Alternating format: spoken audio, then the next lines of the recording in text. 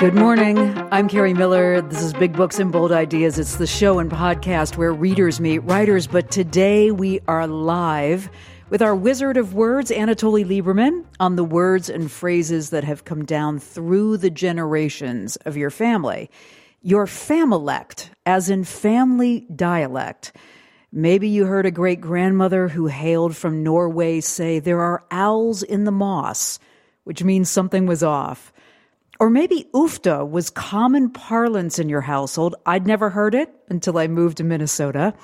My relatives lived in Pennsylvania Dutch country, so sometimes I'd hear this strange dialect of German mixed seamlessly into English in words that would have sounded pretty odd to people outside of the family. So today, as Anatoly joins us for the hour, I want to hear about those words and phrases that really needed no translation. Family members just knew what they meant. Share them with us. Tell us where they came from. It's the secret language that your family knows. Here's the phone number, 651-227-6000. You can call in at 800-242-2828. You can tweet in, like a lot of people have. It's at Kerry, KERRIMPR. Anatoly Lieberman is a professor of languages at the University of Minnesota. He is the author of many, many books, including Take My Word for It, a dictionary of English idioms. And he's with us in the studio. Anatoly, welcome back. It's good to talk to you again. I'm very pleased to be back. Thank you, Carrie. So you were born in Russia. Does that mean that Russian was your first language? Yes, indeed.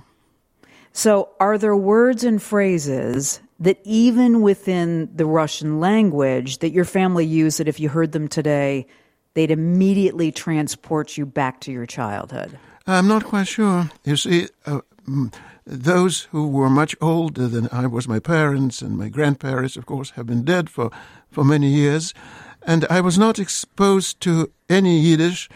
And my Russian was the Russian of St. Petersburg, where there wasn't terribly much local element to remember. But what you said a minute ago is absolutely true. Most people, and I'm not a typical case, most people do have some, let us call them, bizarre expressions which are local. They're known only within a very narrow circle, or sometimes just the family, sometimes 2 or 3 families. And most people who use such phrases do not realize that they're bizarre, rare, and not understood by the rest of the world. They're curious expressions, and I have seen and read many of such. The usual illusion is that when people use some expression, they either think that everybody understands it, which is wrong, or they think that it's something that everybody knows. And then it turns out that nobody outside that narrow circle knows it. So these two extreme mistakes really meet somewhere in the middle, so to speak. And it's very curious to see what we'll hear today. I'm sure that many of our listeners have such local phrases or even local words. Local words are also interesting. They constantly ask me about the origin of such phrases and words. And I always say, well, nobody in the world knows, but it's very interesting to find out what your grandmother said and how you understood it. And of course, while working on idioms, I ran into so many idioms that were common a century ago and are now forgotten, or some historical idioms which were known in the literature of the 19th or 18th century, and today they're absolutely exotic. Nobody understands them. So there is really a lot to talk about. I know. Here's the interesting thing before we take some calls, Anatoly, that you've alluded to, which is that if you're a child and you grow up in a family where they're using these words and phrases, and again, maybe they're a mashup of some kind of language from the ancestors and then just some kind of local dialect in a way, you never realize that until you get to be an adult that everybody else doesn't really understand this phrase. It's funny, isn't it? You're quite right. If you say something that you understand and your friends and neighbors understand, you are surprised that nobody else understands it. And well, this is the same with accents. If you are used to a certain accent, it's so strange that other people use other accents. And of course, everybody else's accent is bad and funny and should be ridiculed. Today, when we know that this is really wrong, but still something you have learned is your own, and everybody else is indeed wrong. That's right. Here's Robert. This is interesting. He says, my mother's side of the family referred to green bell peppers as mangoes. No, I don't know what word they used for real mangoes. And Jason says, my grandma would say, if wishes were horses, beggars would ride. I'll come back to that, Anatoly, because I think that's a phrase that a lot of us have heard and never quite understood. But let me go to the phones to Susan in Rochester. Hi, Susan. Good to have your call. What's the word or phrase in your family? My mother, who was, her father was Norwegian and her mother was Swiss, she would say, when she was angry about something, she would say, wouldn't that frost you? Yeah, I've heard that. Anatoly, have you heard that before? Yes, I've heard that. If you want me to explain it, you won't really find much in my dictionary or anywhere where I have it. But yes, I've heard it. It's not quite local.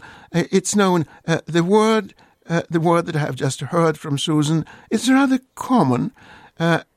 It's not quite local. It's not really limited to a very narrow circle. To the phones here to Kermit in New Ulm. Hi, Kermit. Good to have you on the phone. Yeah, when I was growing up, if you did something terribly wrong, my sisters used to go, ver. What does that mean? You have any idea where that came from? Nope, negative. No. Ver. No, well, that's what I told you, Carrie, that most of these expressions and words that we'll probably hear today are so obscure. They may be some products of a family tradition or something, and very few people would know where they came from. And to make clear why I'm prevaricating rather than instead of saying, yes, well, that's the origin of it. The origin of a phrase is always harder to explain than the origin of a word. Because when you have a word, you have some system of explanation. For example, somebody knows that the English sit and German sitzen. So you begin to compare them. You begin to ask what the word is, how it sounds in other languages, and then you come. Finally, you discover some root or something. You say, well, once upon a time, probably 5,000 years ago, there was a root, and from that root, all these words sprang. But when you have an expression, you have to explain something that is really beyond reconstruction. Somebody knows, or everybody knows, the expression to cut the mustard. Why the mustard? There has been a lot of attempts to explain it. What is there about the mustard, and why do we cut the mustard? Everybody understands it. Everybody knows it. But why cut the mustard? And I have read everything that I could, which is not very much, incidentally. And what is the answer? Most disappointing. Nobody really knows why we cut the mustard. So I'm afraid that our session today will be full of fun and will be very short on explanation. Anatoly Lieberman is in studio. If you've just tuned into the show, I'm Carrie Miller, and we're talking about those words and phrases that come down in a family through the generations. I mean, there's a word for this. It's called familect. It's like family dialect. And this could be coded language that only your family knows, or maybe a couple families in a neighborhood or ancestors knew. It could just be words that are like a mashup of colloquialisms and some other language. And we thought it would be great fun since, we're going to be gathering with our families here later this month to hear about your family dialect. Here's the phone number, 651-227-6000, to tell me about yours, 800-242-2828. And I'm on Twitter at Kerry, Kerri, NPR, to Betsy in Woodbury. Hi, Betsy. Thanks so much for calling. What's your word or phrase? My word is wassom, which is Wassom. an acronym. Okay. What is the word? Yeah, how do you spell that, Wassom? Betsy? How do you spell it? WOFM. Watch out for Mom. Which meant she had been reading a good book overnight, and she was very grumpy in the morning. And Love it. We could say it between ourselves or in front of my mom, who wouldn't know what it was. And it was, watch out for Mom. Awesome. What a great reason to be grumpy in the morning. Yes, indeed. Reading a book overnight. Anatoly, I want to ask you about what Jason tweeted in, which was, if wishes were horses, beggars would ride. It's a very common expression. Yes. Okay. Can I ask if you have any idea where it came from? No, of course, I have no idea, as I warned you, because the only way to answer what the idea is simply to find the source. And even if you find the source, you are not much wiser. For example, it turns out to be a familiar quotation. So there is such an expression, familiar quotation. That is, we suddenly find out that Chaucer was the first to use it, or Shakespeare. Shakespeare is full of what we now call familiar quotations. And you find that the first person who used it, at least in our texts, was Shakespeare or Dickens or someone. But how do you find out where Dickens found it or where Shakespeare found it? There is no method of finding out such things. Sometimes when you deal with conventional wisdom, everything is all right. Beggars can't be choosers. Well, yes, true enough. Or someone drinks like a fish. Yeah, well, yes. Fish, incidentally, don't drink, but that's Little a usual. note there. Yes, but that's a usual misconception. Or you have the wrong end of the stick. Well, yes, that's a rather rude and very unappetizing expression, and it's known what it meant. But who coined it, and when was it coined?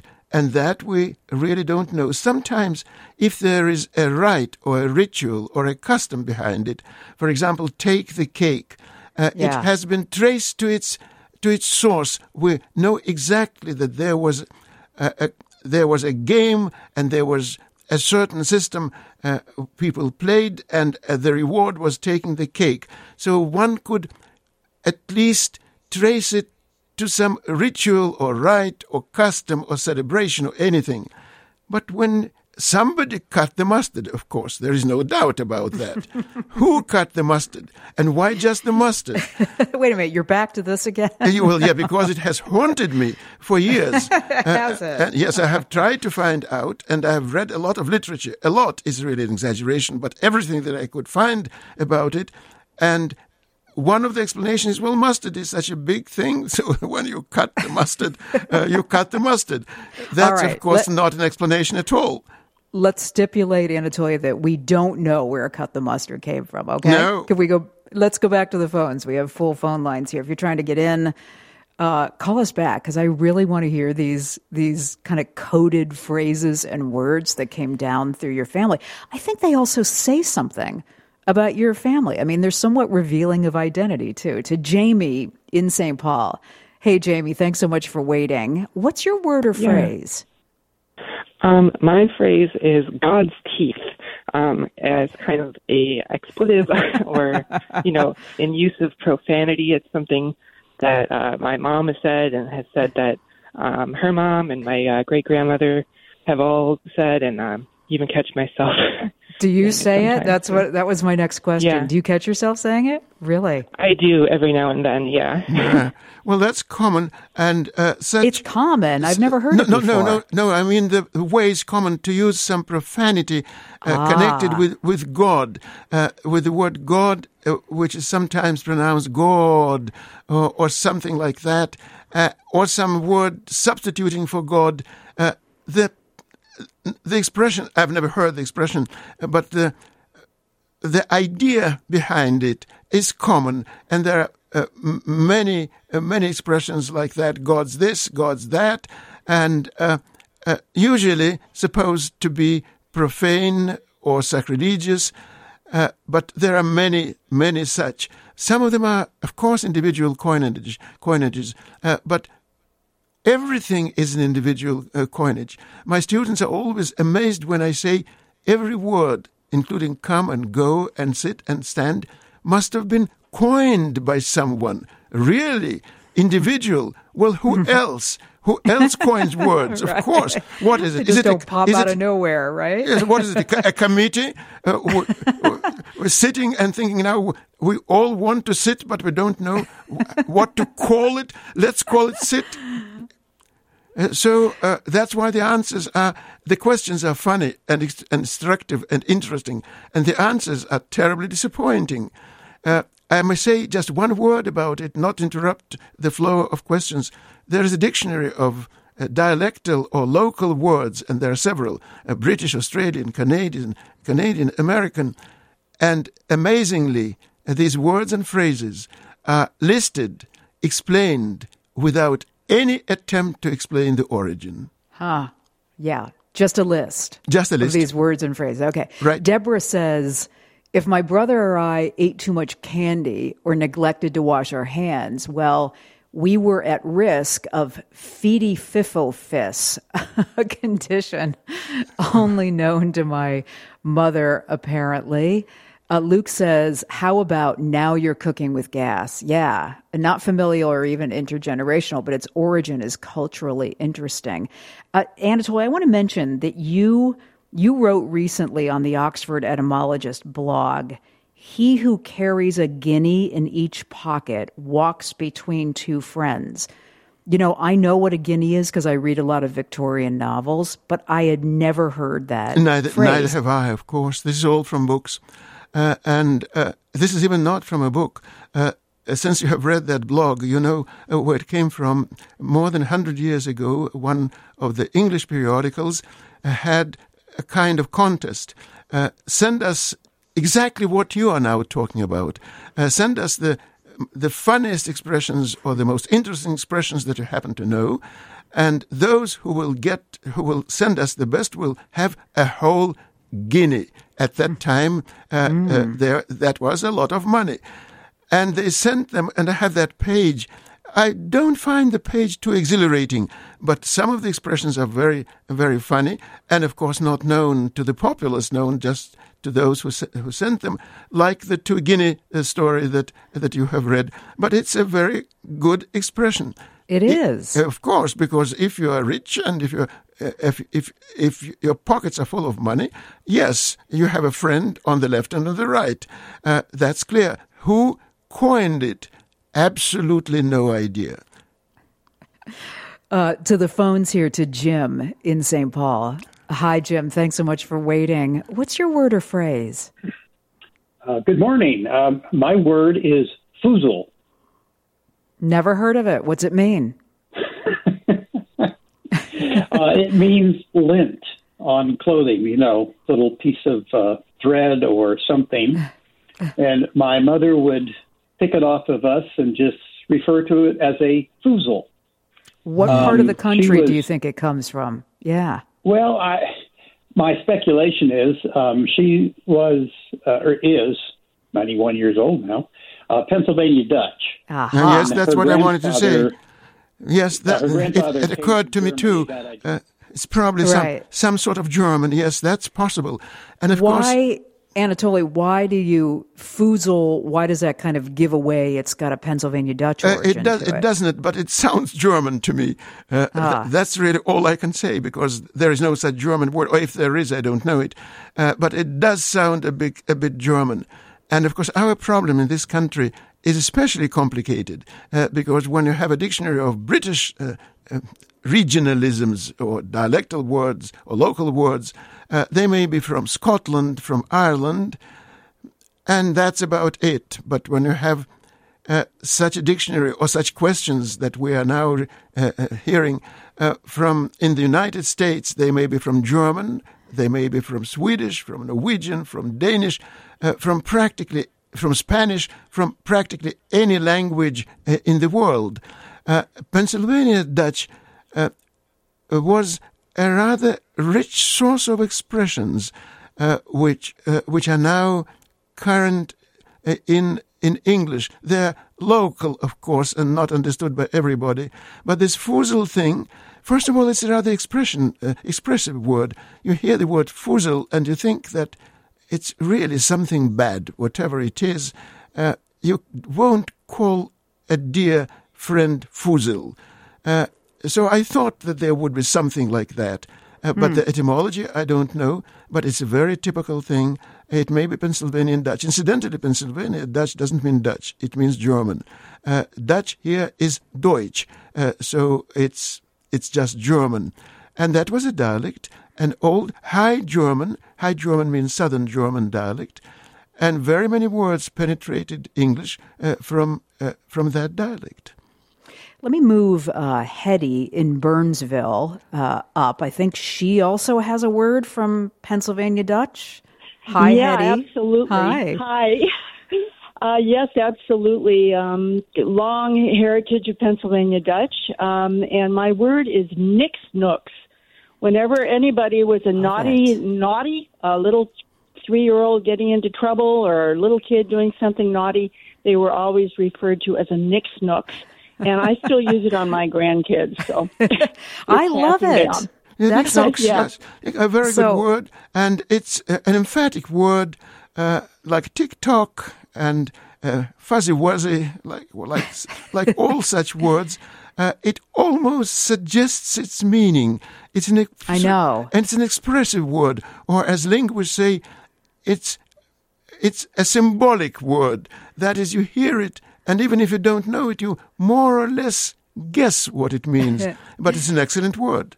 So, Anatoly, if you look at it, you look at foozle, Foozle, and then you look at nix nooks, Nix Noox. I mean, those double O's will usually clue me in that it comes from Pennsylvania Dutch country or some kind of Germanic colloquialism.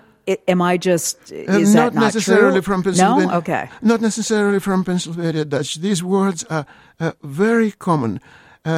You take some word and some usually monosyllabic word, just one short syllable, and change the vowel. All those tick-tock, tick-tack, pick-pock, the language is full of such words. And the usual thing that can be said about it is that the progression is always from a closed vowel to an open vowel. That is, it's always tick-tock, nick-knocks, and not the other way around. Or the same vowel, like fuzzy-wuzzy. And this is a very common thing. It's certainly not restricted to Pennsylvania Dutch. This is a common English thing, and even a common Germanic thing. I know such words from Swedish and from German, but from English there is a whole thick dictionary of such words which consist of two parts, with the second half being like a mirror image of the first, only with a different vowel. Tick-tock thing. Robin says on Twitter, most of the familect of my family was based on old wordplay, mostly from my dad, or malapropisms, mostly from mom, and would not make sense to anyone outside of our immediate family. And that's what we're talking about. Yes, of course. That's very true. If you've just tuned into the conversation, that's Anatoly Lieberman, as you know, professor of languages at the University of Minnesota, and the author of many books, including, take my word for it, A Dictionary of English Idioms. And we're talking about those words and phrases that, really marinate in your family. You wouldn't hear them all that often outside of your family. Maybe they've come down through the generations. Maybe you heard a great-grandmother or a grandma say it. Maybe it's gotten changed a little bit as it's come down through your family. Would love to hear it. 651-227-6000, 800-227-6000. 2828. And on Twitter, it's @CarrieMPR. I mean, Anatoly, I've talked to you about this before with phrases that kind of become hip or faddish. People start to use those phrases because they want to be part of the in-group, right? Absolutely right. And not all that different probably for the family, because you're fostering the connection, the intimacy among family members. That's right. That's right. Nothing fosters this connection better than that's a special word, than your I dialect. That is your special dialect. Only your family understands it, and it's so very nice to have that secret language which your parents understand and your cousins understand, but nobody else. And especially children are fond of it. And we grown-ups, when we grow up, of course, we pick up phrases, especially those which are fashionable today, all kinds of fads, and begin to use them. And that's how buzzwords appear, cliches that everybody hates. And yet, these cliches are easy to explain. First of all, you catch them like germs because they're around everywhere.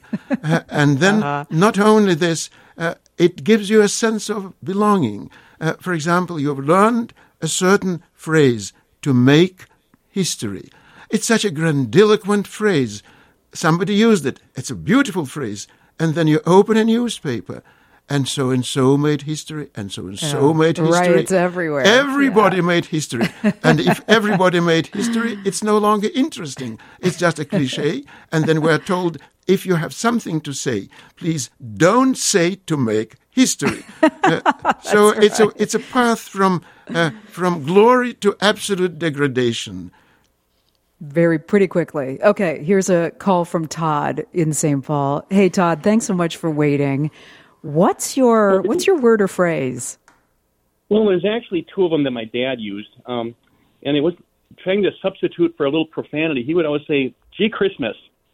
I've heard that. It was probably his own coinage. Yeah. Really? The other one was sick and tired. You weren't just tired, and you weren't just sick. You were sick and tired.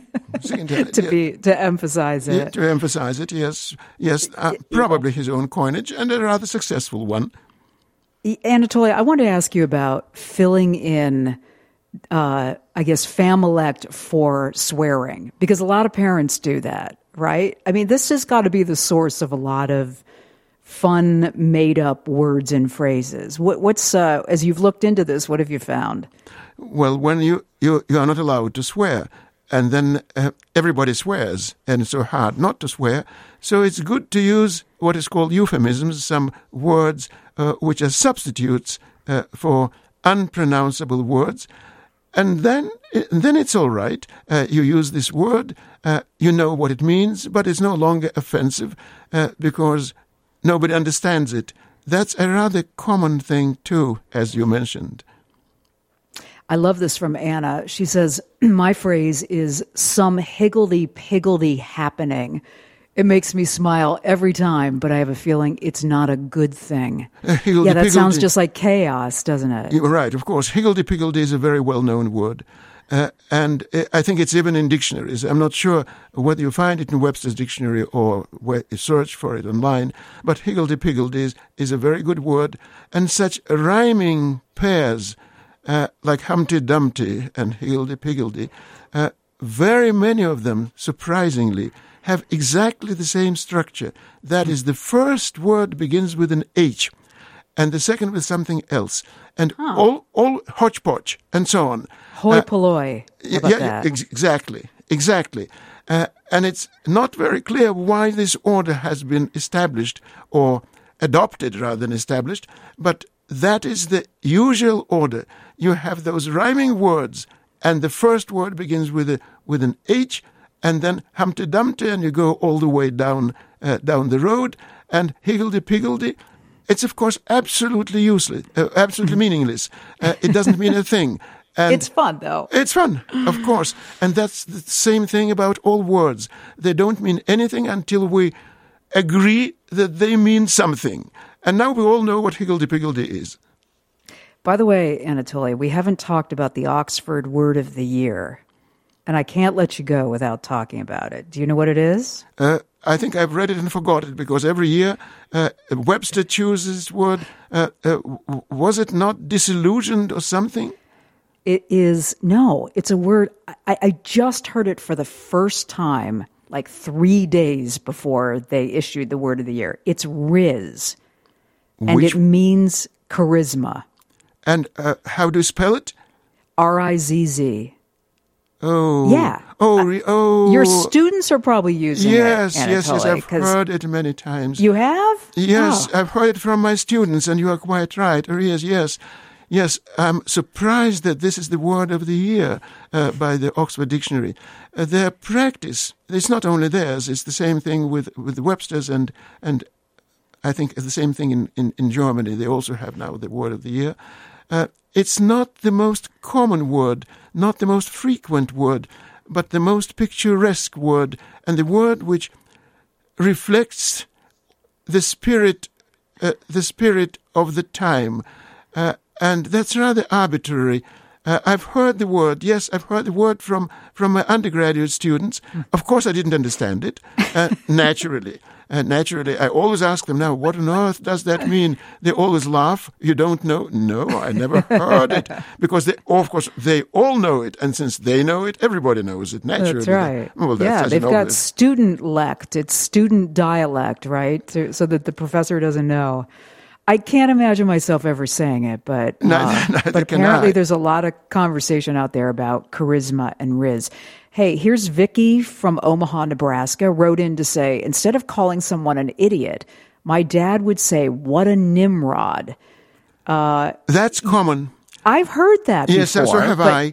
Where's that come from? Well, that's, of course, from the Bible and from Nimrod and from a biblical name. And that's a rather common thing. That is not a phrase that someone invented in one family. I've heard that too, or rather, I'll say I've seen it rather than heard it. Okay. Call here from Chris in Minneapolis. Hi, Chris. It's good to have you on the phone. Oh, good morning. I had a phrase that my folks from Ohio said, which was instead of saying a little smidge or smidgen, they would say a little titch. And I always, no one here was saying it. I grew up here, and I assumed it was something from Ohio. When I finally looked it up, it seems to have been a vaudevillian whose stage name was Little Titch. How interesting. Wow. He even played Minneapolis in 1889. So I just wonder, and there's even a novel, the new novel by Zadie Smith is The Fraud, and apparently the subject of that is a Tichborne case. And it was just this guy, he was 4'6", he had big floppy shoes that he would dance around on stage with, and just because of his body shape, the kids would nickname him after a figure in the Tichborne case, and that's how he got the name. Yes, that's all correct. That's not unknown to me, because the word occurs in the great American dictionary, DARE, Dictionary of American Regional English. And the word has been recorded and known in rather many places. So the moment you began to use it, I knew what it would be all about. Not a very rare word, but of course not everybody knows it. But I also didn't know where that came from. How common is it, Anatoly, that... For that I'll have to look it up in the dictionary, because they sometimes have a map showing to what extent the word is known. I don't remember exactly what the map is, but I think it's in more or less in our area that is not on the coasts. But of course, I cannot remember it without looking it up. When the Dictionary of American Regional English was being produced, which is one of the greatest treasures of our time, and a dictionary which reads like a novel, many people went all over the United States asking people about words, and their reaction was the same as yours, and especially mine. You, of course, know many more American words than I do. They would encounter words they had never heard and not even understood. And some of these words were quite local, known in a very small community. but within that community, the word would be known, and they all found a few lines in that dictionary. That dictionary reads like a novel, really, because you read this dictionary and say, is it English? And the same impression is when you read Joseph Wright's dictionary of English, British dialects. You read these texts and you wonder, do these people speak English? Well, yes. Yes, that only shows how limited our so-called standard English is. Hey, Mike called from Minneapolis, and he wanted to know if you know the etymology of the phrase, the whole 9 yards. This was a common phrase in my family. Oh, you yes. You do? Yes. Where's it come from? Well, I've read so much about it that I don't even remember what I read. But if you search for it, you will find 20 or 30 explanations of those whole 9 yards. Whether it is from this speech of pilots or from others. And now that I have read so much of it, I don't remember what the most obvious explanation is. But the interesting thing is that there are variants. It's not always 9. It doesn't have to be 9. And that's the greatest shock. We all try to explain why 9. And the part of the explanation which I remember offhand is that don't be fixated on 9, because the expression started somewhere else. But if you Google for this expression, Wikipedia has 4 or 5 pages on it. Oh, my gosh. Wow. More than on many more important things in our lives. Yeah, that was really a common phrase in my family. Okay, everybody knows it, of course. To Judith in Sartell. Hi, Judith. Thanks so much for waiting. What's the word or phrase? Well, the word is what I heard you say is ufta. Yeah. But it's pretty commonly heard around here. But did you know there are gradations of da? Each becomes a stronger reaction. And I'll start with duda. I remember my grandma saying to her son, my Uncle Vic, who was a jokester, she'd say, duda, Victor, duda. And then there's yada, neda, Naaman duda, and then ufta, which is like, good grief. Yes. Right. And then the worst of all is sida. Sida is when you step in dog poop. So there's da on the end, which kind of changes the meaning of the phrase and the emphasis of the phrase, depending on what. That sounds Norwegian, Anatoly. Yes, well, that's what I wanted to say. Or Swedish? Swedish or Norwegian, probably Swedish. Right. And a lot has been asked about such phrases.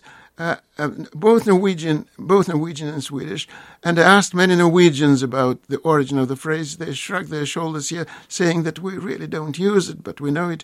It seems that they know it from Norwegian Americans, and rather than from their surroundings. And this is, of course, a common phrase. The important thing about these phrases is that they're emphatic by their very shape. That is, even if you don't understand what it means, you can guess more or less because they're pronounced with an exclamation mark. And that's a common thing. I just wanted to add one thing, which I think I once mentioned to you. Some people have local phrases, and they think that they're local, and then it turns out that many people know them. I have an example which I have in my book. That's the only example which I remember along these lines.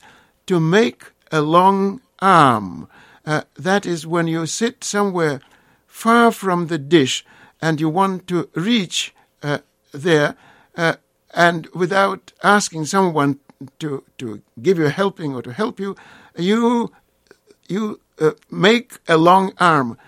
Everybody thought that it was a local family quip, but it was not. It was known almost all over England and even in the United States, though mainly on the East Coast. And the funny thing is that the Oxford English Dictionary has this expression going back, you won't believe it, to 1599. Oh, my gosh. So the expression has existed for 400 years, or for more than 400 years, and none of us practically has heard it. Wow. Okay, to the phones here to Mickey in St. Paul. Hi, Mickey. Good to have you wait. Tell us what the word or phrase is. Yeah, it's actually my husband's phrase. He says, we're in a cornfield. And what that means is that I don't want to talk about this subject. There's too many ears around. I don't want clever. other people to hear hear what our conversation is. Quite a picturesque phrase. Yeah. Yeah. I'm pretty sure it comes from my mother-in-law. She coins phrases all the time. She is Cuban. I don't know if it came from her origin or if she just made it up. It's really clever. As Anatoly says, I mean, you get an immediate visual from that phrase. Yes. Not all of them are picturesque because many of them are simply funny to hear. But when you cut the mustard or when you... We're back to that again? Yes, of course, it haunts me naturally. Or when the phrase that we have heard, there is an image behind it. Right. It's like... It's like, think of anything like drink like a fish, something I mentioned at the beginning. Yeah. Visual. You have, visual. You know what it means, even if you don't quite understand what it is all about. But there are expressions which don't produce any image, and you want to know where it came from. For example, there is an expression, God's acre, A-C-R-E. I've heard of that. Yeah. Yes, most of us have heard about it, and it has a long, long history. It goes back to Germany and to German, and so on and so on. But when you have such an expression like God's acre, at least you have an idea of what it can mean. But in many such expressions, you don't. You just shrug your shoulders and say, now, what does that mean? Here's Barb on Twitter. She says, during a school lunch, I said, oh, darn, I got the skark, meaning the end of a loaf of bread, for which I knew no other word at the time. Skark. That caused S-K-A-R-K. Yes, that's what I heard, that skark. Caused only confused looks. So I said, I guess that's not English. My father learned it from his Norwegian mom. It's in her dialect. I've never seen that word before. Have you? No. Just as I warned you at the beginning of our meeting, we'll hear the words which we don't know, we'll never hear again, and which are so local that they will languish in their obscurity. Probably something from Norwegian. I can't remember the Norwegian word that is behind it, but it sounds quite Scandinavian to me. I like that it's living on in Barb's family. Okay, to Aaron in Roseville. Hi, Aaron. Good to have you on the line. What's your word or phrase? Hello. Yes, growing up, my mother or my grandparents, when they heard something they didn't believe, they would say, oh, piffle, or piffle diddle. And I know that when we were piffle diddle, we that were is wasting great. Time. Yes, it's great. Yes, a typical rhyming couple. All those diddle-daddle and so on, they're all such, and they're also expressive, so symbolic of their meaning, that even if you don't know what it means, you guess, especially if there is a context, and usually there is a context. Yes, all funny. What exactly did you mean? Oh, yes, that's what I thought. Yeah. I wanted to run an idiom by you, Anatoly. I was reading about the origin of sight for sore eyes. It's something that I've heard out there in the culture, and my family said it. It's a common expression. So the origin of it apparently is that it popped up in Gulliver's Travels, published in the 1700s. Does that go along with what you know about it? I've never read anything about it, but I'm absolutely sure that Swift didn't coin it. Really? No, okay. No. He might have done it because he did coin a lot of words, like Lilliputian, for example. That's his coin. And now our Yahoo, which unfortunately we all know so very well, his coinage but a sight for sore eyes with this alliteration, SS, sounds traditional. I think he must have heard it there. Perhaps I was too rash when I said, no, I don't believe that he invented it. Of course, he may have invented it because he was a great wordsmith. But it sounds traditional, so to speak. That is a little bit good to be his own coinage. Okay, let me grab one last call here from Aaron in Winona. Hi, Aaron. It's good to have you on the line. Oh, thanks for having me. Both my wife's family and my family had weird phrases to communicate with us. And my mother would say when we were rambunctious, settle doon or you shall die, which we took to mean settle down or you will die. Yes. And when my father-in-law wanted my wife to lock her car door, he would say, punch your magic twangers, Froggy. What? What? Yeah. What the heck? What is that about? I don't know if it came from like a cartoon that he saw, but she started to use that phrase with me when we got married, and I had no idea what she was talking about. I love that. Oh well, my God, very funny. Very funny. Anatoly, have you ever heard that before? Punch your magic twangers, I warned Froggy? you that we would hear a lot of interesting expressions about which I won't be able to say anything. And even if I had seen it somewhere, my answer would have been the same. Yes, it occurs for the first time, let us say in 1599, which is, of course, a very funny date for our talk.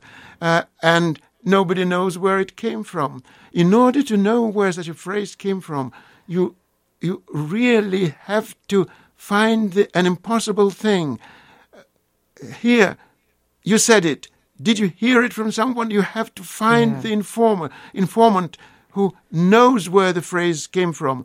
And in our case, my mother-in-law said it, my father-in-law said it, my wife said it, but they heard it from someone else. This is just hearsay and no origin. But it's Anatoly, great fun. I am going to leave you this morning with Riz. I just think that is a very weird Oxford word of the year. But you and I need to start using it because that's what the hip people are doing. I have even asked about it. Right? I didn't quite understand what you asked me about. But I was even asked about this word, and now I understand why. And the etymology is absolutely clear. And I'm not a fan of the greatest words chosen by the dictionary. They are born today and will die tomorrow. On that note, Anatoly, always a pleasure. Thanks. Good to have you today. Thank you very much. I hope we'll make history.